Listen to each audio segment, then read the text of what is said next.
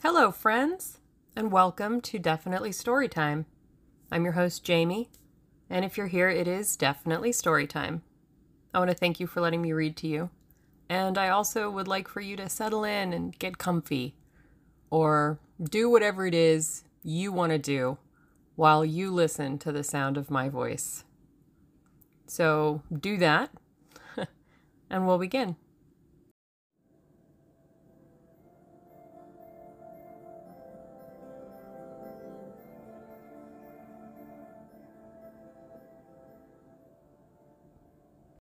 We are reading The Picture of Dorian Gray by Oscar Wilde. Chapter 5.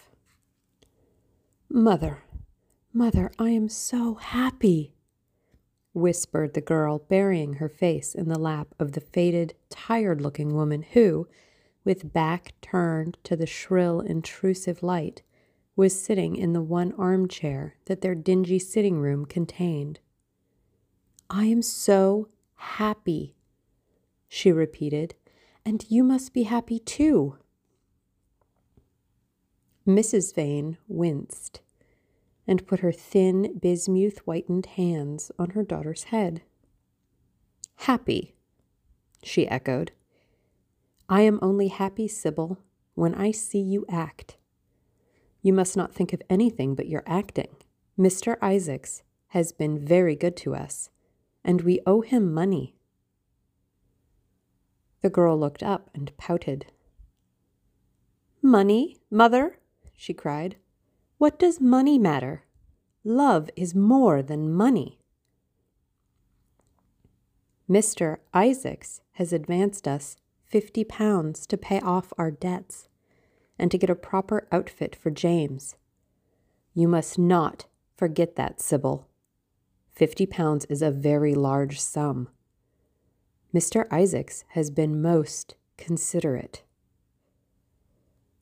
He is not a gentleman, mother, and I hate the way he talks to me, said the girl, rising to her feet and going over to the window. I don't know how we could manage without him, answered the elder woman querulously. Sybil Vane tossed her head and laughed. We don't want him any more, mother. Prince Charming rules life for us now. Then she paused. A rose shook in her blood and shadowed her cheeks. Quick breath parted the petals of her lips. They trembled. Some southern wind of passion swept over her and stirred the dainty folds of her dress. I love him, she said simply. Foolish child, was the parrot phrase flung in answer. The waving of crooked, false-jeweled fingers gave grotesqueness to the words. The girl laughed again. The joy of a caged bird was in her voice. Her eyes caught the melody and echoed it in radiance, then closed for a moment as though to hide their secret. When they opened, the mist of a dream had passed across them. Thin-lipped wisdom spoke at her from the worn chair, hinted at prudence, quoted from that book of cowardice whose author apes the name of common sense. She did not listen. She was free in her prison of passion. Her prince, Prince Charming, was with her. She had called on memory to remake him. She had sent her soul to search for him, and it had brought him back. His kiss burned again upon her mouth. Her eyelids were warm with his breath. Then wisdom altered its method and spoke of espial and discovery. This young man might be rich. If so, marriage should be thought of. Against the shell of her ear broke the waves of worldly cunning. The arrows of craft shot by her. She saw the thin lips moving and smiled. Suddenly, she felt the need to speak. The wordy silence troubled her. "Mother, mother," she cried, "why does he love me so much? I know why I love him. I love him because he is like what love himself should be. But what does he see in me? I am not worthy of him, and yet why I cannot tell, though I feel so much beneath him. I don't feel humble. I feel proud, terribly proud. Mother, did you love my father as I love Prince Charming?" The elder woman grew pale beneath the coarse powder that daubed her cheeks, and her dry lips twitched with a spasm of pain. Sybil rushed to her, flung her arms around her neck, and kissed her. "Forgive me, Mother.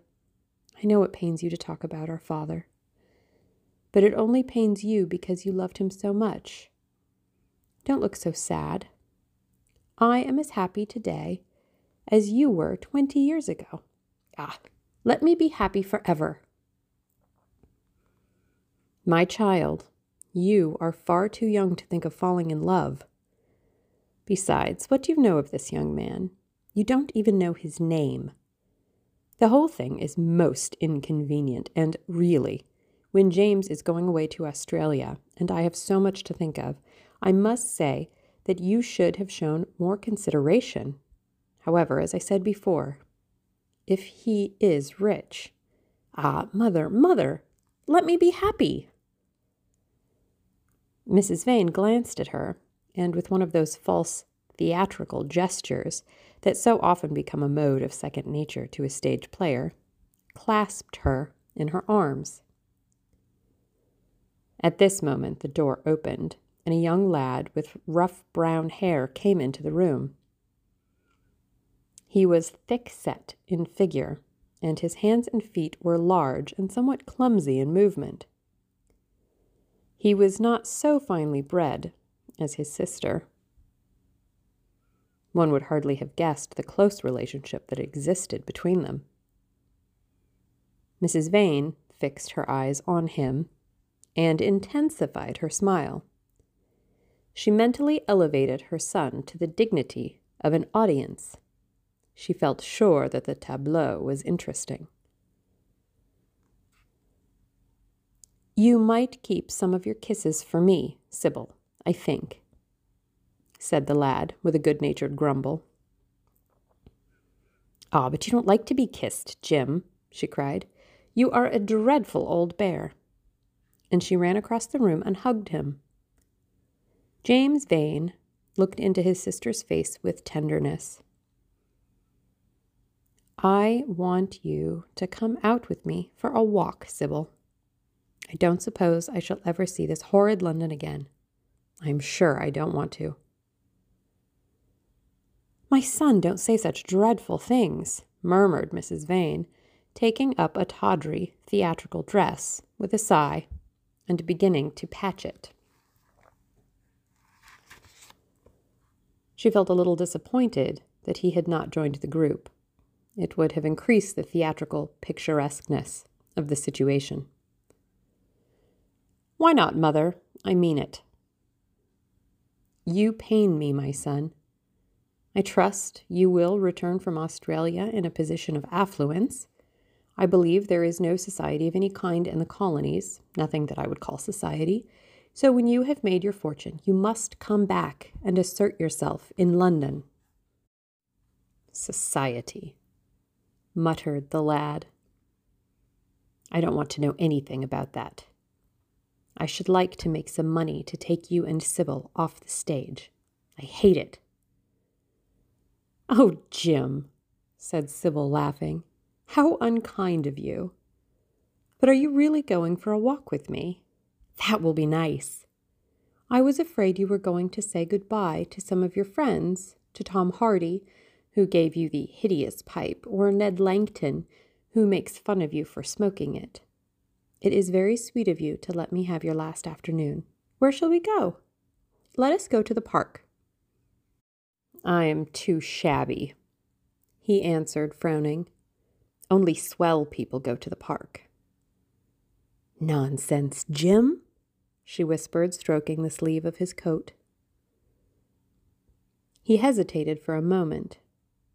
Very well, he said at last, but don't be too long dressing. She danced out of the door.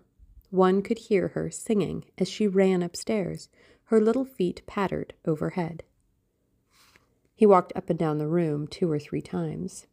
Then he turned to the tall figure in the chair. Mother, are my things ready? He asked. Quite ready, James, she answered, keeping her eyes on her work. For some months past, she had felt ill at ease when she was alone with this rough, stern son of hers. Her shallow, secret nature was troubled when their eyes met. She used to wonder if he suspected anything. The silence, for he made no other observation, became intolerable to her. She began to complain. Women defend themselves by attacking, just as they attack by sudden and strange surrenders. I hope you will be contented, James, with your seafaring life, she said. You must remember that it is your own choice. You might have entered a solicitor's office. Solicitors are a very respectable class, and in the country often dine with the best families. I hate officers and I hate clerks, he replied. But you are quite right. I have chosen my own life. All I say is, watch over Sybil. Don't let her come to any harm. Mother, you must watch over her. James, you really talk very strangely. Of course I watch over Sybil. I hear a gentleman comes every night to the theater and goes behind to talk to her. Is that right? What about that? You are speaking about things you don't understand, James. In the profession, we are accustomed to receive a great deal of most gratifying attention. I myself used to receive many bouquets at one time. That was when acting was really understood. As for Sybil, I do not know at present whether her attachment is serious or not, but there is no doubt that the young man in question is a perfect gentleman. He is always most polite to me. Besides, he has the appearance of being rich, and the flowers he sends are lovely. You don't know his name, though, said the lad harshly. No, answered his mother, with a placid expression on her face. He has not yet revealed his name. I think it is quite romantic of him. He is probably a member of the aristocracy. James Vane bit his lip. Watch over Sybil, mother, he cried. Watch over her. My son, you distress me very much. Sybil is always under my special care. Of course, if this gentleman is wealthy, there is no reason why she should not contract an alliance with him. I trust he is one of the aristocracy. He has all the appearance of it, I must say. It might be a most brilliant marriage for Sybil. They would make a charming couple. His good looks are really quite remarkable. Everybody notices them. The lad muttered something to himself and drummed on the window pane with his coarse fingers. He had just turned round to say something when the door opened, and Sybil ran in. How serious you both are, she cried. What is the matter? Nothing, he answered. I suppose one must be serious sometimes. Goodbye, Mother. I will have my dinner at 5 o'clock. Everything is packed except my shirts, so you need not trouble. Goodbye, my son, she answered, with a bow of strained stateliness. She was extremely annoyed at the tone he had adopted with her, and there was something in his look that had made her feel afraid. Kiss me, Mother, said the girl. Her flower-like lips touched the withered cheek and warmed its frost. My child, cried Mrs. Vane, looking up to the ceiling in search of an imaginary gallery. "Come, Sybil," said her brother impatiently. He hated his mother's affections. They went out into the flickering wind-blown sunlight and strolled down the dreary Euston Road. The passers-by glanced in wonder at the sullen, heavy youth who, in coarse, ill-fitting clothes, was in the company of such a graceful, refined-looking girl. He was like a common gardener walking with a rose. Jim frowned from time to time when he caught the inquisitive glance of some stranger. He had that dislike of being stared at, which comes on geniuses late in life, and never leaves the commonplace. Sybil, however, was quite unconscious of the effect she was producing. Her love was trembling in laughter on her lips. She was thinking of Prince Charming, and, that she might think of him all the more, she did not talk of him, but prattled on about the ship in which Jim was going to sail, about the gold he was certain to find, about the wonderful heiress whose life he was to save from the wicked, red-shirted bushrangers. For he was not to remain a sailor, or a supercargo, or whatever he was going to be. Oh no, a sailor's existence was dreadful.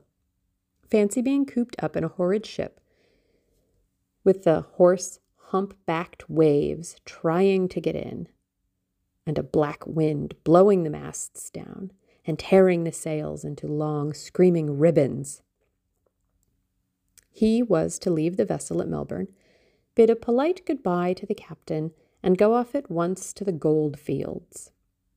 Before a week was over, he was to come across a large nugget of pure gold, the largest nugget that had ever been discovered, and bring it down to the coast in a wagon guarded by 6 mounted policemen. The bushrangers were to attack them 3 times and be defeated with immense slaughter. Or, no, he was not to go to the gold fields at all. They were horrid places where men got intoxicated and shot each other in bar rooms and used bad language. He was to be a nice sheep farmer, and one evening, as he was riding home, he was to see the beautiful heiress being carried off by a robber on a black horse and give chase and rescue her. Of course she would fall in love with him, and he with her, and they would get married and come home and live in an immense house in London.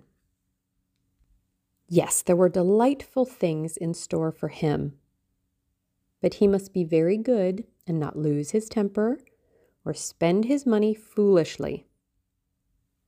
She was only a year older than he was, but she knew so much more of life. He must be sure, also, to write to her by every mail, and to say his prayers each night before he went to sleep. God was very good and would watch over him. She would pray for him, too, and in a few years he would come back quite rich and happy. The lad listened sulkily to her and made no answer. He was heartsick at leaving home. Yet it was not this alone that made him gloomy and morose.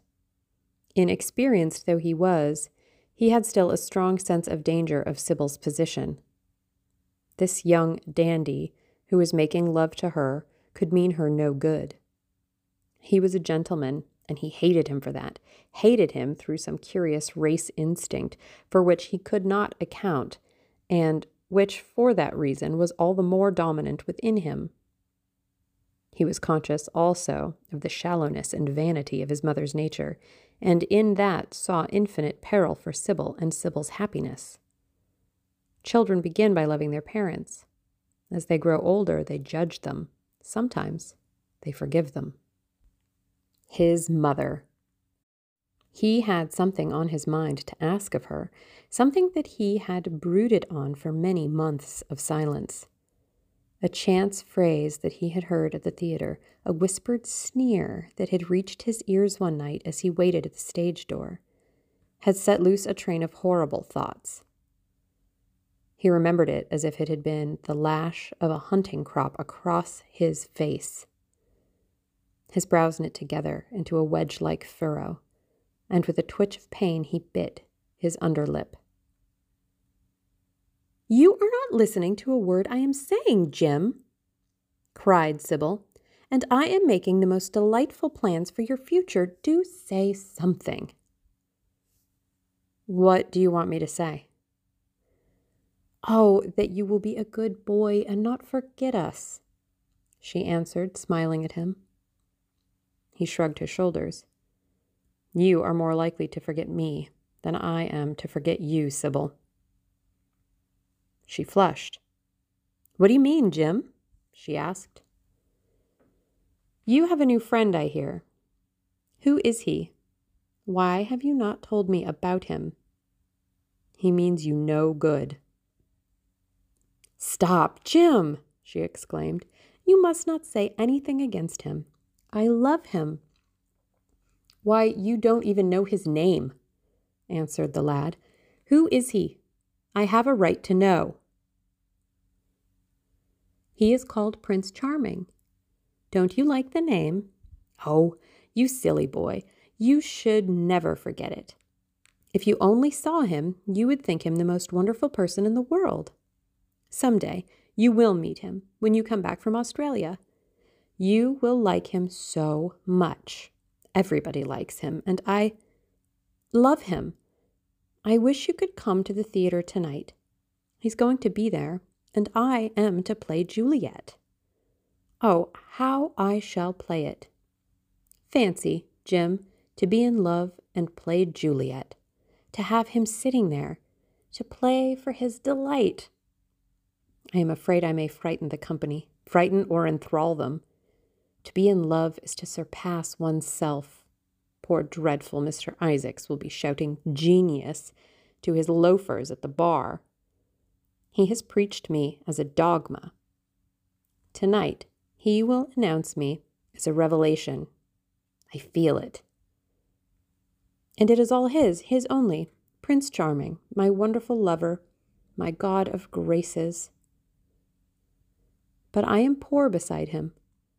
Poor? What does that matter?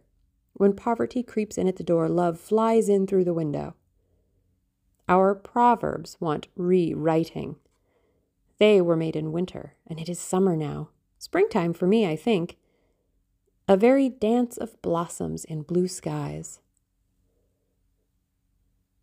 "He is a gentleman," said the lad sullenly. "A prince!" she cried musically. "What more do you want?" "He wants to enslave you." "I shudder at the thought of being free."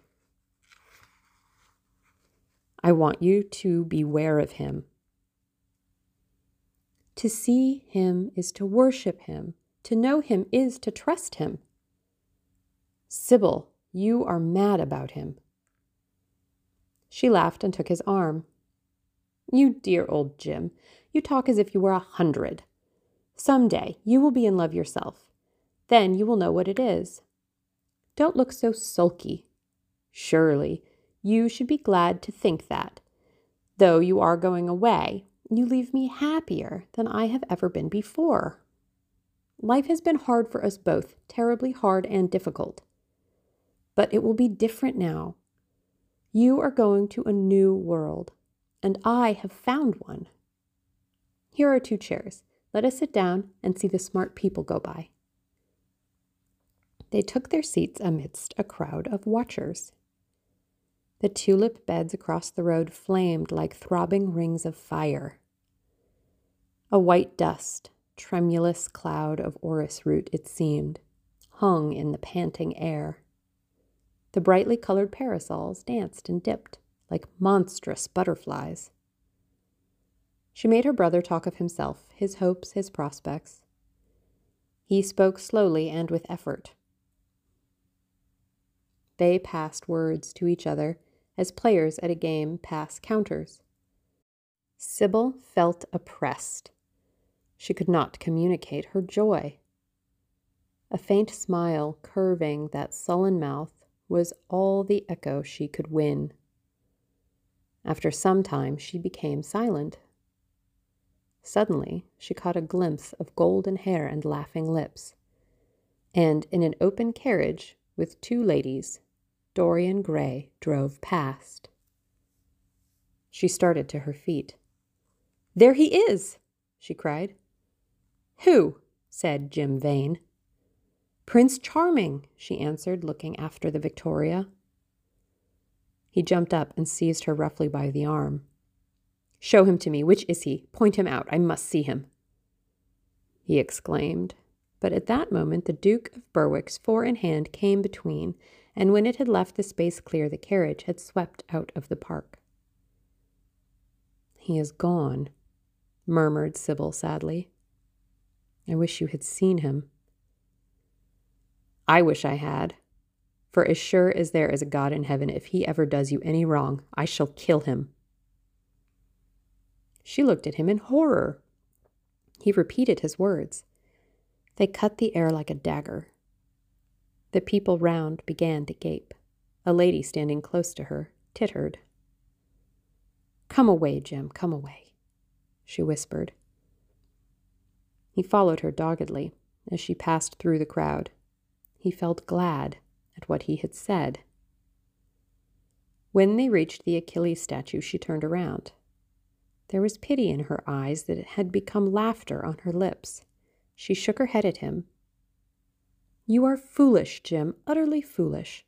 A bad-tempered boy, that is all. How can you say such horrible things? You don't know what you were talking about. You are simply jealous and unkind. Ah, I wish you would fall in love. Love makes people good. And what you said was wicked." "I am 16, he answered, "and I know what I am about. Mother is no help to you. She doesn't understand how to look after you. I wish now that I was not going to Australia at all. I have a great mind to chuck the whole thing up. I would if my articles hadn't been signed." "Oh, don't be so serious, Jim. You're like one of the heroes of those silly melodramas Mother used to be so fond of acting in. I am not going to quarrel with you. I have seen him, and oh, to see him is perfect happiness. We won't quarrel. I know you would never harm anyone I love, would you?" "Not as long as you love him, I suppose," was the sullen answer. "I shall love him forever," she cried. "And he?" "Forever, too. He had better." She shrank from him. Then she laughed and put her hand on his arm. He was merely a boy. At the Marble Arch, they hailed an omnibus, which left them close to their shabby home in the Euston Road. It was after 5 o'clock, and Sybil had to lie down for a couple of hours before acting. Jim insisted that she should do so. He said that he would sooner part with her when their mother was not present. She would be sure to make a scene, and he detested scenes of every kind. In Sybil's own room they parted. There was jealousy in the lad's heart, and a fierce, murderous hatred of the strangers who, as it seemed to him, had come between them. Yet when her arms were flung around his neck, and her fingers strayed through his hair, he softened and kissed her with real affection. There were tears in his eyes as he went downstairs. His mother was waiting for him below. She grumbled at his unpunctuality as he entered. He made no answer, but sat down to his meager meal. The flies buzzed round the table and crawled over the stained cloth. Through the rumble of omnibuses and the clatter of street cabs, he could hear the droning voice devouring each minute that was left to him. After some time, he thrust away his plate and put his head in his hands. He felt that he had a right to know. It should have been told to him before, if it was as he suspected. Laden with fear, his mother watched him. Words dropped mechanically from her lips. A tattered lace handkerchief twitched in her fingers. When the clock struck 6, he got up and went to the door. Then he turned back and looked at her. Their eyes met. In hers, he saw a wild appeal for mercy. It enraged him. "Mother, I have something to ask you," he said. Her eyes wandered vaguely about the room. She made no answer. "Tell me the truth. I have a right to know. Were you married to my father?" She heaved a deep sigh. It was a sigh of relief. The terrible moment, the moment that night and day for weeks and months she had dreaded, had come at last, and yet she felt no terror. Indeed, in some measure, it was a disappointment to her. The vulgar directness of the question called for a direct answer. The situation had not been gradually led up to. It was crude. It reminded her of a bad rehearsal. "No," she answered, wondering at the harsh simplicity of life. "My father was a scoundrel then," cried the lad, clenching his fists. She shook her head. "I knew he was not free. We loved each other very much. If he had lived, he would have made provision for us. Don't speak against him, my son. He was your father and a gentleman. Indeed, he was highly connected." An oath broke from his lips. "I don't care for myself," he exclaimed. "But don't let Sybil. It is a gentleman, isn't it, who is in love with her? Or says he is? Highly connected too, I suppose." For a moment, a hideous sense of humiliation came over the woman. Her head drooped. She wiped her eyes with shaking hands. "Sybil has a mother," she murmured. "I had none." The lad was touched. He went towards her, and stooping down, he kissed her. "I am sorry if I have pained you by asking about my father," he said. "But I could not help it. I must go now. Goodbye. Don't forget that you will have only one child now to look after, and believe me that if this man wrongs my sister, I will find out who he is, track him down, and kill him like a dog. I swear it." The exaggerated folly of the threat, the passionate gesture that accompanied it, the mad, melodramatic words, made life seem more vivid to her. She was familiar with the atmosphere. She breathed more freely, and for the first time for many months she really admired her son. She would have liked to have continued the scene on the same emotional scale, but he cut her short. Trunks had to be carried down and mufflers looked for. The lodging-house drudge bustled in and out. There was the bargaining with the cabman. The moment was lost in vulgar details. It was with a renewed feeling of disappointment that she waved the tattered lace handkerchief from the window as her son drove away. She was conscious that a great opportunity had been wasted. She consoled herself by telling Sybil how desolate she felt her life would be now that she had only one child to look after. She remembered the phrase. It had pleased her. Of the threat, she said nothing. It was vividly and dramatically expressed. She felt that they would all laugh at it someday. And that was our chapter. I hope you enjoyed it. And if you did, I hope you'll tell your friends, and also maybe consider, if you have the means, providing listener support.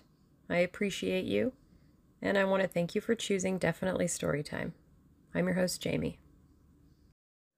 I want to thank Anchor for being here, for being free, and providing very simple, useful, and straightforward tools to get my podcast up and running.